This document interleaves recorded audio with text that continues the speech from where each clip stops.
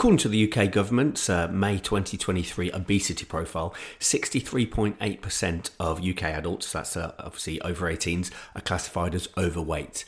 Now, overweight is considered to be anyone with a BMI of over 25.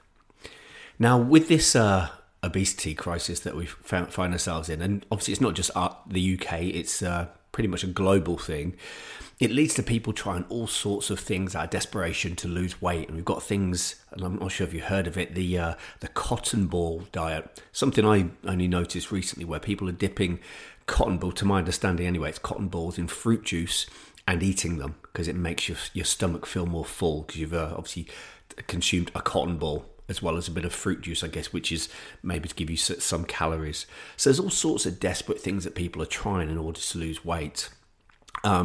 Which I guess, when you're going to do something like that, I mean, who knows where it could go if you're willing to eat cotton buds dipped in orange juice, I guess. September 4th, 2023, the NICE, the National Institute for Clinical Excellence, approved what's known as the Wegovy jab by a pharmaceutical company called Novo Nordisk.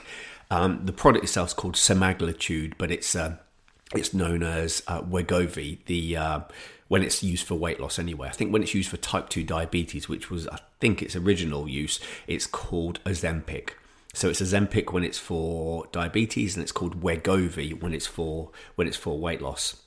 Now, I've had a look into the research paper that was published. That was back in 2021. It was in JAMA, which is the Journal of the American Medical Association, and I want to talk about in this episode of, does it actually warrant all of the hype? Does the Wegovy jab warrant all of the hype that it's receiving? Because inevitably there's going to be a lot of marketing out there, and obviously a lot of the research will be pushed out by the company that created the drug, obviously. So I guess got to be able to sift between all of that and find out what's really there. So I'm going to talk about three things. So first one, does it actually work? Secondly, what about long-term effect? And third, I'll talk about things like side effects, because as we know, chemicals have consequences. So most medications come with some form of side effect. So let's jump into the first point then, and that is, does this actually work? Does this Wegovy skinny jab, as it's been renamed, does it work? And the answer seems to be yes, it does. But I guess you have to define what you mean by work. I mean, if by work do you mean does it create weight loss, then yes, it works.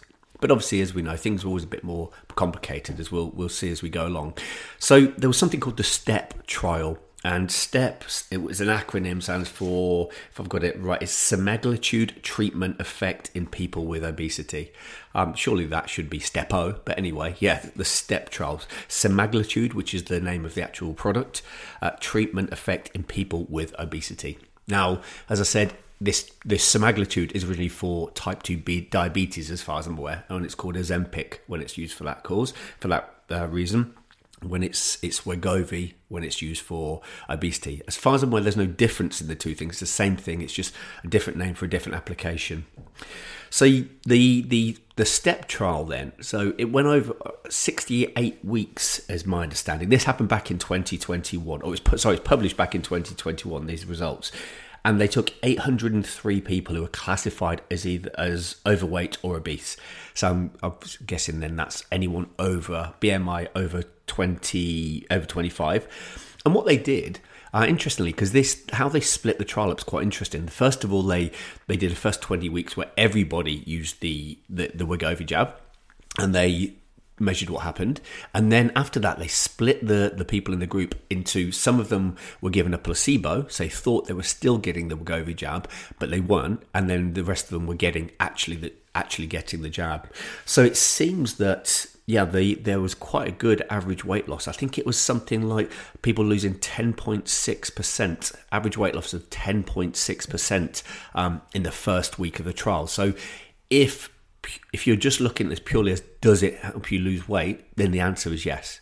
The answer appears to be yes. Providing everything that was said to have happened on the trial happened, then yes. The answer to question one is, does the Wegovy jab cause weight loss? Yes, it does.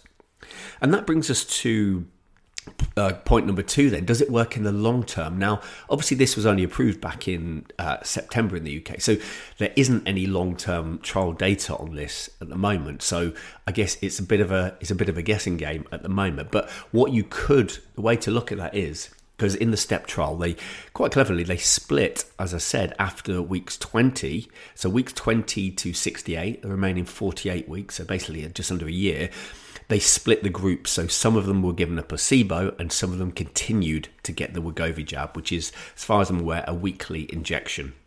And what they found was the people who continued with the Wegovy injection, they had an average weight loss of 7.9%.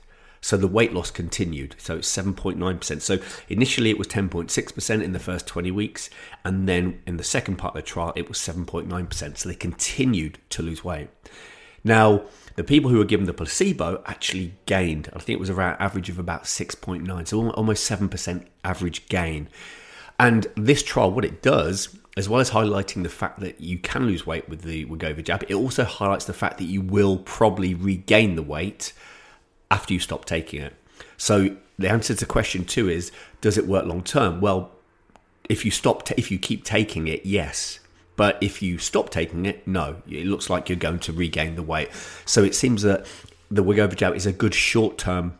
It's good short term if you want to lose weight, and then you've got something to do to help you maintain that weight loss. But if you just stop taking it, then you're going to regain the weight. So answer to question 2, long term it doesn't seem that it works if you stop taking it, but obviously long term it works if you continue taking it, at least for the extra 48 weeks that these people found in the trial. So question 3 then, what about side effects? And if you go into look at the paper, one of the appendices talks about all of the side effects, and it seems, maybe it's fairly common with a lot of medications anyway, you're going to get something. Now, I picked out some of the most common of the side effects, and the most common was nausea. So 46.8% of people experienced nausea. So that's out of the 800 odd people in the trial. So so it was 803 people in the trial overall. So 46.8% experienced diarrhea. 23.5% experienced constipation. There were no deaths in the trial, thankfully. 760 people had adverse events. So that's 84.3% of all people in the trial experienced adverse events. There were 21 serious adverse events. That's 2.3%. And there were 48 people who discontinued the product due to adverse events. So that's 5.3% people. And one of the things that really jumped at me was the amount of gastrointestinal disorders through the trial. That was 71.4%. So clearly this product does come with side effects. Clearly it comes with side effects. And that's what I want to close off by saying today, really, because yes, it seems like you will lose weight on this product. No, you won't keep it off if you stop taking the product. So if you want to keep losing weight or keep the weight off, you've got to keep taking the product. But the product comes with side effects. So I think how I want to close this is just by saying that you've got to take a you want informed consent here. So when you are getting this from a specialist, and I know it's not just NHS, you can get it from private specialists, ask about all of the things or as many questions as you can, because informed consent is knowing all of the risks as well as the benefits of a product. And clearly this one has benefits, but it also has risks, and those risks might not be for you. So it might be worth exploring with a specialist what all of those risks are, and see how comfortable you are with them, and weighing up whether it's worth those risks to get the potential benefits of the weight loss. But to give my personal opinion, I think these things, if it's going to be used as a short term and someone needs to lose weight short term or for health reasons, I think it makes sense, as long as there's a program in place to support the person's continued weight loss when they come off this drug. But I think staying on it long term doesn't sound like a good option for health. So yes, as part of something for somebody who's has serious health risks due to their weight, I can see this as being part of a program.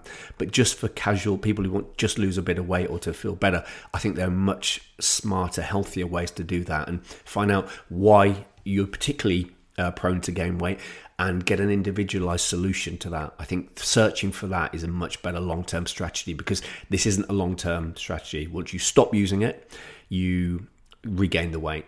Okay, and if you keep using it, you're putting yourself at greater risk for these side effects. So that's just my 2 pence thrown in there. It's so yes, it does work. No, it doesn't seem to work if you keep going along. If you stop taking it, and yes, it does come with side effects. So it's up to you what you decide to do with that information. But I just thought I'd throw my opinions out there after reading the trial paper that was in the Journal of American Medical Association and shed a bit of light on it for everyone. So hopefully you've enjoyed this episode of the Wellbeing Wired podcast. I look forward to speaking to you again soon. Bye-bye.